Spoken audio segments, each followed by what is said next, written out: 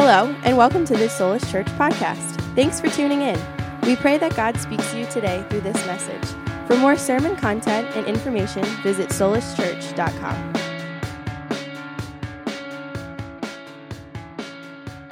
We're reading out of the New King James Version. The verses will be up on the screen, but let's read this. Matthew 7, Jesus speaking, verses 7 through 11. Jesus says this. He says, "Ask, and it will be given to you.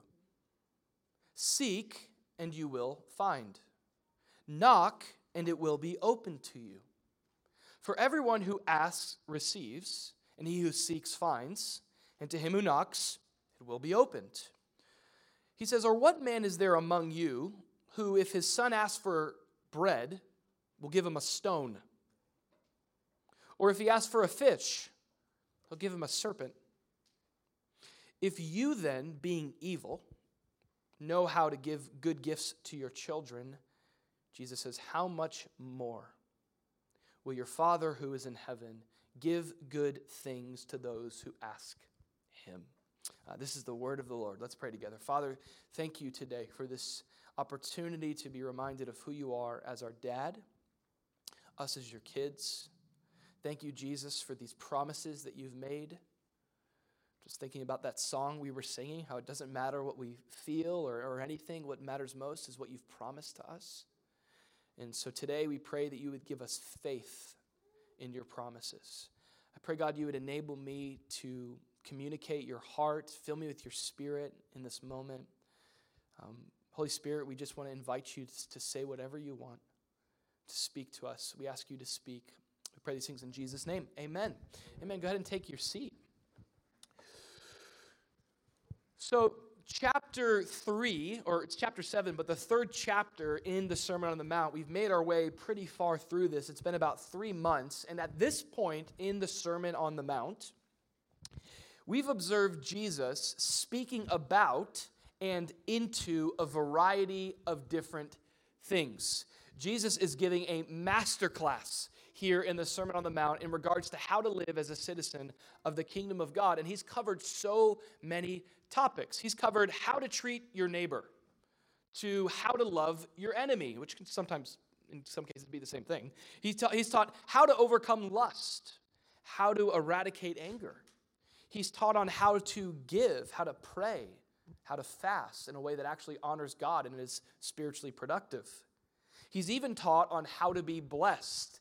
That's in the Beatitudes. Up until this point, for the most part, Jesus' teaching has been very practically focused. It's been a lot of how-tos, insights on imperatives, how we are to live out the Christian life. Yet here, in the verses that we just read, it seems like Jesus takes a different tone. He moves from just describing the Christian life to now seeking to do something a little bit different. He wants to shape our expectations. Jesus is seeking to shape what we expect from God. How many of us know that it's so important in our Christian life to not just be consumed with what we do, but it's vitally important to look at what do I genuinely believe about God? What's true in my heart about him? Which we'll find this, right? That actually is the source of everything else that I do. How I live, how I navigate. And that's what Jesus is getting at here. He's wanting to shape what we expect about God, and he's shaping that by making some promises. He makes some pretty bold promises here in this passage about what we can expect from God. And you saw them there. There were 3 specific promises. He promises that if we ask, we will receive. He promises that if we seek, we will find. And he promises if we knock, it will be opened to us. These are the 3 things that Jesus promises about God. And I want to just start with a few observations about these promises for us to understand what Jesus is getting at. There's 3 things that I think define these promises. These promises are each personal, they are paternal, and they are practical. Okay, and I know those alliterate very well. I worked really hard on that alliteration, okay? But they are truly, though, personal, paternal, and practical. The first thing is these promises that Jesus makes here about God are personal. And this is an important distinction. The idea is that they apply and they should be personalized by you and me. There are general promises in Scripture as well. Corporate truths, things like when two or more are gathered together, not online, right? He is there in the midst of them, okay? That's kind of a joke. All right, he was definitely with us online too. But there's these corporate promises, just truths about who God is and how faithful he is. But this is a unique section of promises. These promises are very personal. He says, ask and you shall receive. It's so important when we're coming across passages like this that we don't just read it and theorize it and understand it to be true as an idea, but that we personalize it. We think about this for my own life. I mean, if we're not personalizing the word of Jesus, what are we doing? That's what this is all about. This is the truth of how God's word applies to your and my life. So it's personal promises that you can personally take to the bank and apply to your life. They're paternal promises. Webster's dictionary defines paternal as of or relating to a relationship with your father. I memorized the definition, that's how I knew it, okay? That's what it means, paternal. And these are paternal promises. These promises that Jesus is making, how many of us know every promise has a basis, right? And usually the basis is who's promising. Sometimes it's not so much how outrageous is the promise, it's who's promising it. What's the character and the trustworthiness of the word of the person, of the life of the person? And that's what Jesus gets at here in this passage. As he makes these promises, he shows us that the basis of these truths are the fatherhood of God. It's who God is as a father. This is so important. Jesus is teaching here about who God is as a father and what his heart is towards his kids. Those are the basis of the promises. These are fatherly promises. Another way to think about this is Jesus is teaching about the implications of having God as your dad, which is a pretty cool thing to think about. How many of us know that the role of dad is a big role? Okay, who's your daddy? It's a big deal. Okay, who your dad is the role of a father has major implications for the trajectory of your life, and that can go either way. That's why, we constantly want to affirm the role of the dad here at Solas Church, also the role of a mom. But where the dad goes, the family goes. There are major implications in regards to who your dad is. So think about this. What are the implications of God being your father? And let's remember that when we talk about that, that's not just some another one of Scripture's metaphors. That's a real truth. Scripture declares that we, through Christ, have become sons and daughters of the living God. For as many as received him, to them he gave the right to actually be sons and daughters of God, children of the living God. The Scriptures say in Romans 8 that we did not receive through Jesus the spirit of fear, but we've received the spirit of adoption by whom we cry out, Abba, Father, Papa, Daddy. That's the language of Scripture to describe the paternal nature of our relationship with God. And we see Jesus getting at that, doesn't he? He's talking about these promises, and he's like, man, think about just your earthly father. Even your earthly father, who is, as good as he is, he's fallen. He's a broken sinner. He calls him evil, the nature of humanity. We're broken. And he says, even an earthly broken father knows how to give good gifts to his kids, knows how to be a decent, basic provider. If that's true of the best sinner among us, how much more, he says, of a heavenly Father. There's a quote I read recently by a pastor named Bruce Frank, and he said this in regards to this passage. He said, in this passage, what Jesus is reminding us of is that God is not the reflection of our earthly father. He is instead the perfection of a good father. Don't we sing that? God is not some reflection of the best dad you've had here on earth. No, if anything, that's a reflection of what God's the perfection of. You with me? God is a perfect heavenly Father, and that's the basis of these promises, what that looks like to belong to him as his child. Lastly, they're practical promises. They're personal for his actual kids, you and I. They are paternal. They have the basis of him being a dad to us. And they are practical. This is really important. Each of these promises, can you throw them up again, Mike? Each of these promises are attached to practices. So there's three promises, right? A promise to receive. There's a promise to find. There's a promise for a door to be opened, but there's also a calling for you and I to ask. You see that? There's a calling for you and I to seek. There's a calling for us to knock. These are promises that are only experienced through practice. They're not meant to be merely acknowledged, like I know the promises of God. No, they're meant to be acted upon and experienced. In fact, that's the only way they can become true in our lives. if we ask, if we seek, if we knock. So that's the nature of these three promises. Ask and receive, seek and you find, knock and it will be open to you.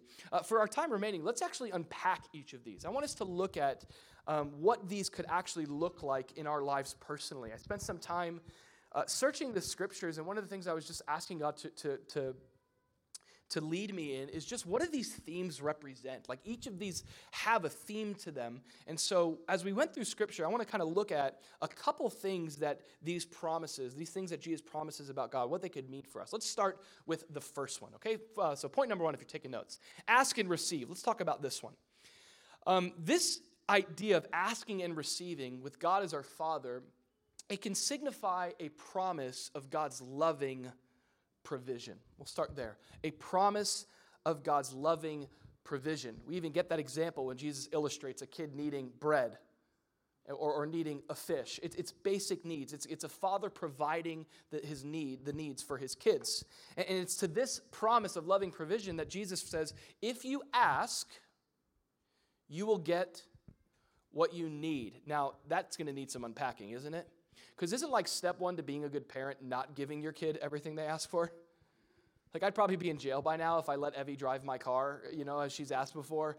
Or last night we were I was doing a little cooking out on the grill, and Evie's like, "Daddy, can I use the grill? Can I do that?" And I'm like, "No, honey." Imagine if I said, "Ask and you shall grill." Like come on, that would be horrible. So what is God getting at here? Does this mean that whatever it is we come before God, whatever it is our desires? Now there's some clarity to this. There's some clarity to this. In fact, James talks about how we ask and we don't receive because what we're asking is not according to the will of God, but it's for our own pleasures. So God, you ask and you shall receive. God, may I win the lottery. God, may they fall in love with me, okay? Like, by the way, it's okay to pray big prayers, but I think the nature of this is so much more than just gaining material things, as James says, to just spend on our pleasures.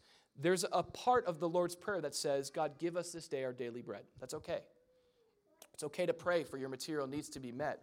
But notice what Jesus says there in verse 11. He describes the things that we should ask God as good gifts. He says good gifts. The Father wants to give good gifts to his kids. The idea here is this, that there are certain things that go way beyond material things.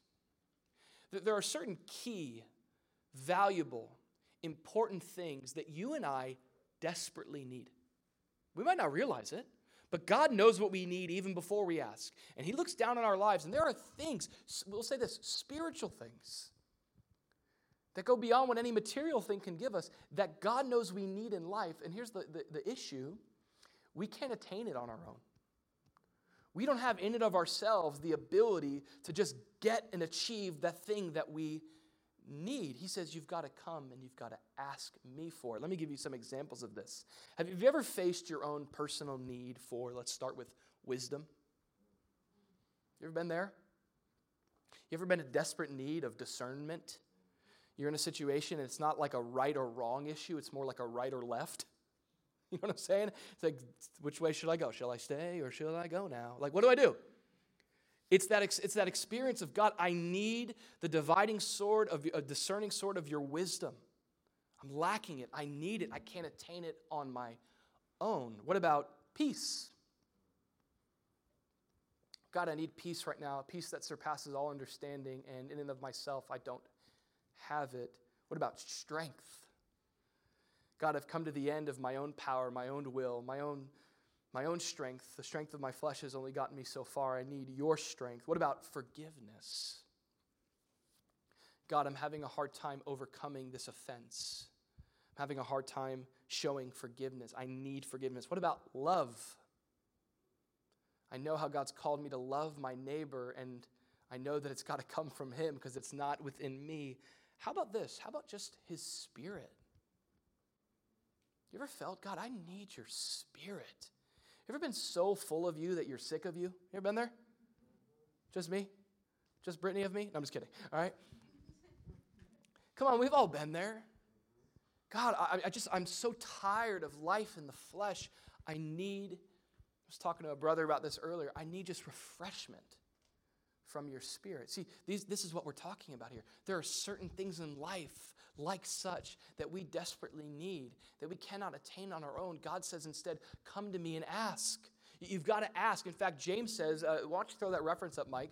James says that the reason why we don't have, it's the book of James, he says it's because we don't ask. You don't have because you don't ask. And this is often where we find ourselves. It's not that we don't know that God has what we need. It's that we hate asking. Like, I gotta actually come to him. I gotta actually be dependent on him. And isn't that the thing that we're fighting? We're fighting that independent nature that we all are prone to have. We're privy to that kind of self-sustaining, self-strengthening life mode. Rather than saying, God, I need you. You know, independence is really an illusion, right? This idea that I can get, as if like I put my life here in the first place. I created this world that's sustaining my life. It's a big illusion, but it's such a tendency. I mean, how many of you guys would be honest and you'd say that you struggle with independence? Like, how many of you guys struggle with asking for help? Anybody? Okay, I can think of a couple years ago, maybe 3 or 4 years ago. Every time I'm horrible at time. I'll be like, oh, it was 3 years ago. And Brittany will be like, no, that was 10 years ago. I always do that.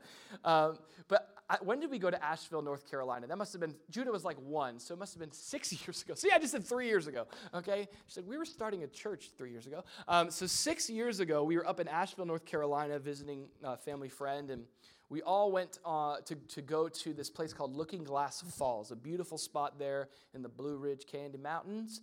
And as we were on our way there, we got to this point in the mountain along the path. It was me, Britt, and the kids in our car.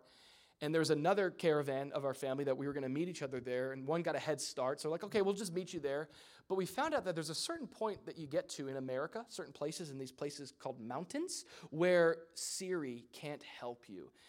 You can call all day long, and she will not answer you, okay? She's done. She's sleeping or something, but she's not going to answer you. And so we got to this point where there was no cell service, and I, being the dad that I am, I'm just like, I'll find this place. I'm going to do this.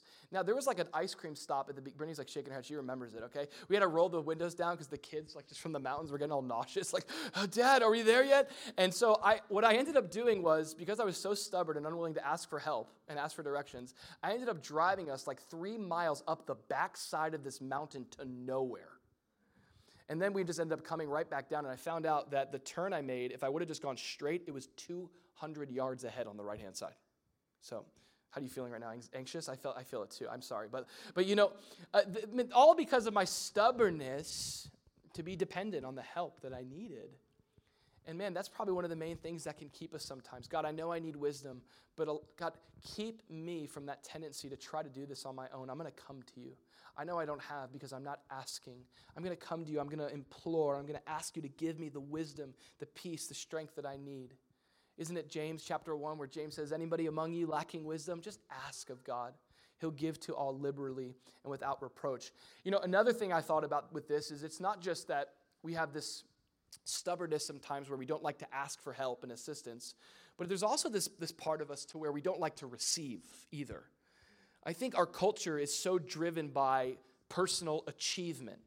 And so where Jesus says, ask and receive, we say, no, work and achieve. So if I need all these things, God surely wants me to pull myself up by the bootstraps and earn my way into his good gifts. And what a cruel father he would be if that were the case. I'm only going to give you what you need when you've earned it? No. The heart of God is, listen, just ask and receive. There's not a single thing you have to work for here. I've paid it all. I've done all the work. Is this not a great picture of what the gospel is? Such a tendency that we have to try to curry God's attention, earn our way into his favor and love and acceptance. And the gospel says, stop before you do a single thing, before you lift a single finger. Look at my son Jesus who did it all. And here's how you're going to be saved. You're going to receive. You're going to welcome Jesus like you would a guest into your home. You're not going to work and achieve. It's by grace through faith that you're saved. And to as many as received him, to them he's given the right to be called children of God. This is how the kingdom of God works. God is not looking for people who are hitting the mark of achievement. He's looking for hearts that are just willing to receive what he wants to give. Willing to receive that. So man, what a promise. Ask, Have the humility to come to me. Have the humility to actually receive what I want to give you, and you will receive. What a great promise. Here's the promise. Each and every time that we reach out to God in need, He is faithful to respond with the supply that we need. He's faithful to bless. He's faithful to give.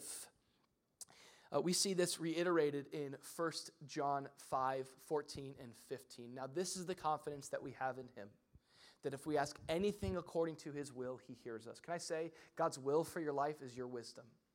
God's will for your life is your peace. God's will for your life is to forgive. And so God doesn't call us to these things like dangling a carrot in front of us, having us kind of frivolously chase something in vain. God calls us to these things with the desire to actually supply them to us, to give them in our lives. And we know that He hears us when we come to Him.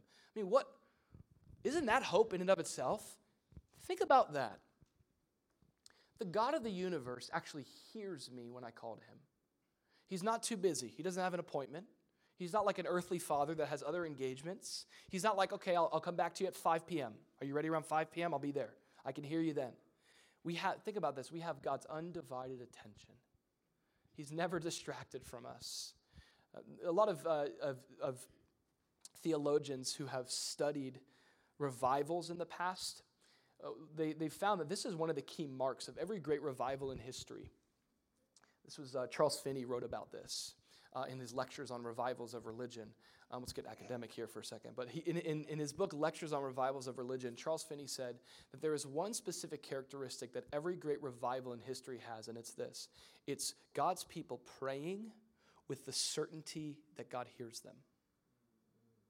Praying with the certainty of being heard. There's something about prayer, there's something about worship that's not, when it's done as not just words to the ceiling. You know what I'm saying? There's something about coming to God with this confidence that He hears me. He cares for me. And Jesus says He responds to you. Ask and you shall receive. This is a good Father, man. Jesus even says that God knows what we need even before we ask Him. Isn't that cool? Like God knew you and I needed a Savior before we even knew we had a thing called sin. So this is who He is. One more reference here that we'll close this point out with. It's Philippians chapter 4. What a great reiteration of this promise. And my God shall supply all your need according to His riches in Christ Jesus. But what do we got to do? We got to ask. God, I need you to supply this. Amen? All right, let's look at the second one. Seek and find. Number 2, seek and find. This is a promise of relational access. That's what this could signify. Jesus next says, if you seek, simply, you will find. And then He says it, I like how He says it in the second verse. He says the same thing, but He Yodas it. Everyone who seeks finds. I love that. I love that He does that, okay? But anyway, seek and find. Jesus is describing this second promise about God. And this promise is a promise of relational pursuit is the idea. That's what the word seek is. In Greek, the word seek very simply just means to find the location of something or someone. And depending on how valuable that thing is, you seek a little harder. Now, I have this problem with losing things. And my problem is not just that I lose things. My problem is how I find things. I go crazy, okay? Everything is wrong in the world when I've lost something. Like, I go into this Hulk state where I don't even know what happened. I wake up, I'm like, what happened, And it's like, Brittany's like, you lost your keys, okay? And look at the house now, all right? It's evident, all right? So it's kind of this passionate pursuit of finding something. That's the idea of this word seek. And in Scripture, it's a very relational term. So the best place to start with this and understanding this is not just looking at how we're called to seek God, but I love Jesus in the Gospel of Luke. It describes this about Jesus. It says that Jesus is the Son of Man. He's come to seek and to save. Who's that? You and I. That which was lost. Tells these great parables about a lost coin. He talks about a shepherd who even leaves the 99 to go after the one sheep. It's the relational pursuit of God to rescue us, to save us, to find us. This is the story of not just our lives individually. This is the story of history. God creates humanity for relationship. Humanity has this tendency to run and hide from God in sin and shame. But God is always seeking and pursuing man in love and grace. Not in condemnation, not in punishment, But it's really all of history is this big game of hide and seek with God. Man tends to run and hide, and God is there seeking in love, in grace. And there's often this fear, like, what if God finds me? Think of Adam, right? Adam and Eve hiding, and God going, where are you? And by the way, God wasn't saying that because he doesn't know where they are. He's saying that to let them know, you're hiding. Why are you hiding? He's always pursued in love and grace. And what a great example of this in Jesus. This is the gospel. This is the good news of the kingdom. The good news of the kingdom is, hey, we're lost. We're in the Smoky Mountains or wherever I was, and you got to try to find your way back to God. No, the gospel is this. Before you ever thought to seek God, he was seeking you. Before you knew you were lost, God did, and he sent his son Jesus to save you, to find you. And God plays finders keepers with what he finds. He keeps what he finds. He never loses what sin has lost. Now check this out on the flip side. That's how God seeks us. It's the gospel message. But then there's also this invitation for us to seek God. I think a great expression of this is found in the Psalms. It's David. Psalm 27, I believe. Is that right? Psalm 27, verse 8. When you said, seek my face, my heart said to you, Lord, your face, Lord, I will seek. So there's also this reciprocal call where God says, I have sought you, and I'm not lost, but you are called to also seek me. It's the reverse relational pursuit. It's the pursuit of the knowledge of God. What does it mean to seek God? The idea there is to search out in pursuit of a greater knowledge of God personally. It's like saying, God, I'm not content with just knowing ideas about you. But I'm sensing and I am responding to your pull, which says, come know me. The way Moses knew God as a friend knows a friend face to face. The way Jesus knew the Father in those times of intimate prayer and intercession. That's what God calls us to. How many of us know this? The Christian life is not just meant to be an educational experience. It's meant to be an experience. It's meant to be something that we know, not just in theory, but in practice. God is a father who wants to be known by his kids. Like, there are things that God wants to show you today that are new every day. We shouldn't settle for the things we've learned about him. Yeah, I've already learned that. No, God says, I want to open your eyes afresh. I want to draw you in. Seek me. Seek me. Now, here's the promise Jesus makes. If you seek, what? You'll find. What a promise. You know what that means? That means that God is in hiding. That means God is available to us. That means God is accessible to us. That at any moment when you seek God, he is there to be found by you. This is a reiteration of Jeremiah 29. Remember this in Jeremiah 29? And you will seek me and find me when you search for me with all your heart. I'm there to be found by you. I'm there to be known by you. We haven't been saved to know things about God. We've been saved for the privilege of knowing the living God. And that's amazing. What a great promise. And I want to say this, that when it comes to this, you see this principle in Scripture that all human success depends on this. And when I say success, I don't mean like prosperous financial success, all right? I mean you making the impact that God has called you to. I mean your marriage mattering for what God wants it to. I mean for your legacy to go on past your life. I mean for your life to be fruitful and for it to flourish, for your kids to flourish, for generations to be impacted. I mean, in order to live an impactful life, we must be those who seek God. It's everything.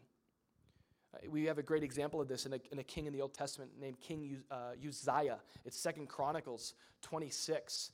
King Uzziah was 16. Let me say that again. 16 years old. Barely a sophomore or junior in high school. I think a sophomore. I was like 18 in ninth grade, so it doesn't work out for me when I try to think about this.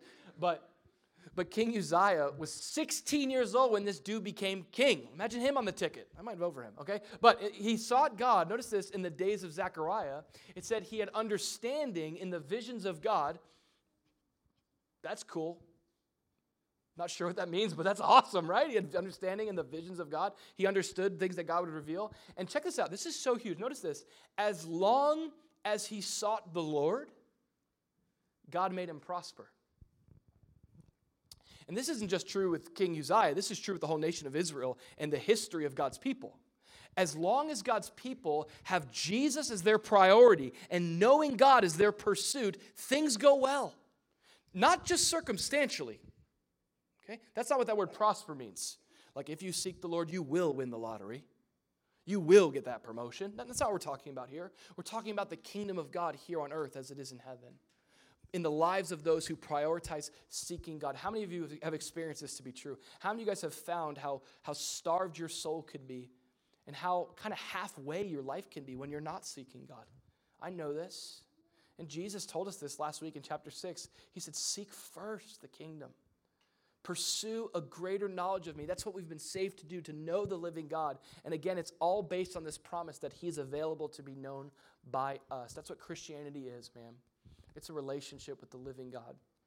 Thirdly, let's close with this last one. Last promise is knock, and it will be opened. All right? And we'll signify this promise as a promise. We see in Scripture that open doors, you ever heard that expression? It's often a promise or a symbol of divine favor. Divine favor. So the idea would be, if I'm knocking on heaven's door, okay, in prayer, Bob Dylan, if I'm doing that, okay, I'm 32, so I got my mom's generation of music, but I know who Tekashi 6ix9ine is, or whoever. Okay, I got it all. I'm connected. All right, so, sorry, don't look him up. But the idea is you knock, and it will be open. The idea there is imploring God's favor. It's saying, God, I need you. God, I'm knocking on your door. I'm looking to your favor. God, I know that only you can give me access to this next step.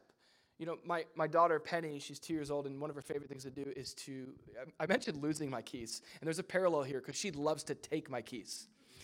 And one of her favorite things to do, it's so cute because she has no hope, but she loves going up to the door and just like scratching the door with the keys is like her way of unlocking it, like just like ruining the door. I got to paint that thing. But and you just kind of watch her, and no matter how hard she tries, there's no way she's getting through. The only way is if I step in and I take the keys from her and I open the door for her. I give her access. That's the idea here. That's divine favor. It's God getting you where you can't get on your own. There's a great example of this in the Gospel of Luke. Listen to this. It's called the parable of the persistent neighbor. And this is just like humorous comedy, powerful Jesus at its best. Check this out. Jesus tells this parable about actually knocking on doors and them being opened. In Luke chapter 11, listen to this story. It says, Jesus said to them, he says, suppose you have a friend. Now, that already is depressing. It's like I'll try, okay? Suppose you have a friend, and check this out, you go to your friend at midnight, and you say, friend, lend me 3 loaves of bread. A friend of mine on a journey has come to me, and I don't have any food to offer him. Uber Eats isn't responding, okay? Verse 7. And suppose the one inside answers, don't bother me. The door is already locked, and my children and I are in bed. And you know how long it takes to get them in bed. I can't get up and give you anything. Jesus says this. I love this. He says, I tell you, even though he will not get up and give the bread because of friendship, yet because of the man's shameless audacity, what a phrase, shameless audacity, he will surely get up and give you as much as you need. It's not on the basis of your friendship that he's going to respond, but he's going to respond on the basis of your persistence. I'm knocking, and here's the principle here. If you knock, Jesus goes on to say, ask, and it will be given to you. This is the Gospel of Luke. Seek and you find, and then Jesus says, knock and the door will be opened. This call to entreat God's favor. Rather than just expect that everything in life is an automatic door that I just walk in front of and everything opens up finally, there are points in life that we get to that God says, knock, come to me. Come to me. You can try to do this on your own, but it's not going to work out. You can try to kick the door down, but it's not going to work out. You're like Penny with the keys, you're scratching up the door. Instead, be the persistent neighbor that comes to God. Now, what are we coming to God for? I was thinking about this and looking in the scriptures. When we talk about open doors, when we talk about knocking on heaven's door for some kind of a favor, some kind of intervention, I think of 2 things specifically. The first thing is opportunity. Opportunity. You ever use that expression? God's really opened a door. You ever had in your life God open a door? of opportunity that you're like, I could have never orchestrated that. The only way this happens is God opens the door. Can I tell you, our whole church planning process was just sitting back, seeking God, and watching him open doors that none of us could. Even still, like we're in that season, like God opened a door. He's like, hey, well, come to the Hyatt. I mean, it's awesome to follow God in that way. And that's a consistent theme that we see in Scripture. Just a couple examples of this. Once you throw up, I think Acts is the first one. Here it is, Acts 14. It says, now when they had come and gathered the church together, they reported all that God had done with him. And look at this testimony, in that God had opened a door of faith. See the opportunity there? To the Gentiles. Next one I think is 1 Corinthians. Paul says, for a great and effective door has been opened to me, and there are many adversaries, because open doors don't always mean smooth sailing. All right, next verse, Colossians. Meanwhile, Paul says, pray for us, that God would open to us a door for the word, to speak the mystery of Christ, for which I am in chains. Now, I want to point out a key similarity between all of these open doors. Each of these open doors that God has provided, these opportunities, they were all opportunities that weren't just for the individual, but they were for Christ. There's something to this. There's something to saying, God, open up doors of opportunity in my life, not for me, but for you. Help me use my job. Help me use where you've put me in my home. And God, open doors. God, would you open up a door for me to share the gospel with my neighbor? God, would you open up the door to share the gospel with my coworker? God, would you open up a door for the purposes of your kingdom? Jesus says, knock, and it'll be opened. There's nothing like a God-ordained opportunity, and especially when it's sought out by his children, saying, God, open up a door. I love Revelation 3:7. It says this, when God opens a door, what he opens, no one can shut. Isn't that awesome? And what he shuts, no one can open. This speaks to the sovereignty of God. That God, he's faithful. Can I say this? With closed doors. You ever just had a closed door? No matter how hard you're knocking, that thing's not opening? And sometimes what we learn is that no is because God had a better yes. So you didn't get into that school. You didn't end up moving where you wanted to. You didn't have that job as long as you thought. And God says, no, I'm closing that door because I got a better one. And also this promise, but remember, there's no closed door that I can't open. What an awesome truth. What he opens, no one can shut. There's something about this. I think a great example of this, I was thinking about this in the book of Acts. It's like early in the book of Acts when Peter and John are first thrown in prison for preaching the gospel, and they're doing this horrible thing of healing people. You know, bringing the kingdom, making life better. I mean, God is using them. And it says that the high priest rose up. This is Acts 5:17. Listen to this. And all those who were with the high priest, the sect of the Sadducees, they were all filled with indignation and anger. And they laid their hands on the apostles and put them in the common prison. But at night, an angel of the Lord opened the prison doors and brought them out and said, go stand in the temple. You're not done. Get out of the prison, okay? Go preach. Go stand in the temple and speak to all the people, all the words of this life. It says that when they heard that, they entered the temple in the morning and they taught. But this is so funny, but the high priest and those who with him, they came and called the council together with all the elders and children of Israel and sent to the prison to have them brought out of the prison. Guess what? They showed up at the prison, and when the officers that came in, they didn't find them. And they returned and reported and said, indeed, we found the prison shut securely, and the guards were even standing outside before the doors. Good phrase, right? But when we opened them, see, they thought they were the first one to open the doors, weren't they? When we opened them, we found no one inside. Now, when the high priest, the captain of the temple, and the chief priests heard these things, they wondered what the outcome would be. So one came and told them, saying, look, I love this, the men whom you put in prison are standing in the temple teaching the people. It's like you can't stop what God wants to do. You could just sit back, hold on, and watch him be God. And I'll tell you what a life to live. Isn't that the way we want to live our lives? God, I'm just going to seek you, open up doors, and I'm going to enjoy you. And when there's a closed door, I'm going to knock, but I'm going to trust you. This is what Jesus promises, divine favor. Knock, and it will be open to you. And then lastly, this also speaks to outcome. Not just opportunity, but I just want to remind us. I want to remind us that prayer is not a vain, frivolous, spiritual to-do. Like it's not just something to fill time and fill the air. it's actually not just to commune with God, though that is primarily what we do in prayer. Like, Scripture calls us to pray believing that there's a reason behind it, that there's results from it. Now, a lot of times we lose heart, and Jesus talked about that. He talked about praying and not losing heart, but we might lose heart in our knocking because we've been praying for that certain outcome for so long and seen no results. We've been praying for the salvation of that person for so long and seen nothing. We start to lose heart, and I've heard today people like, well, God is sovereign, so I just pray to connect with God. I don't really pray for any kind of result. God is sovereign over that. And can we be okay with both of those things being true? Like, can God be sovereign and still use our prayers?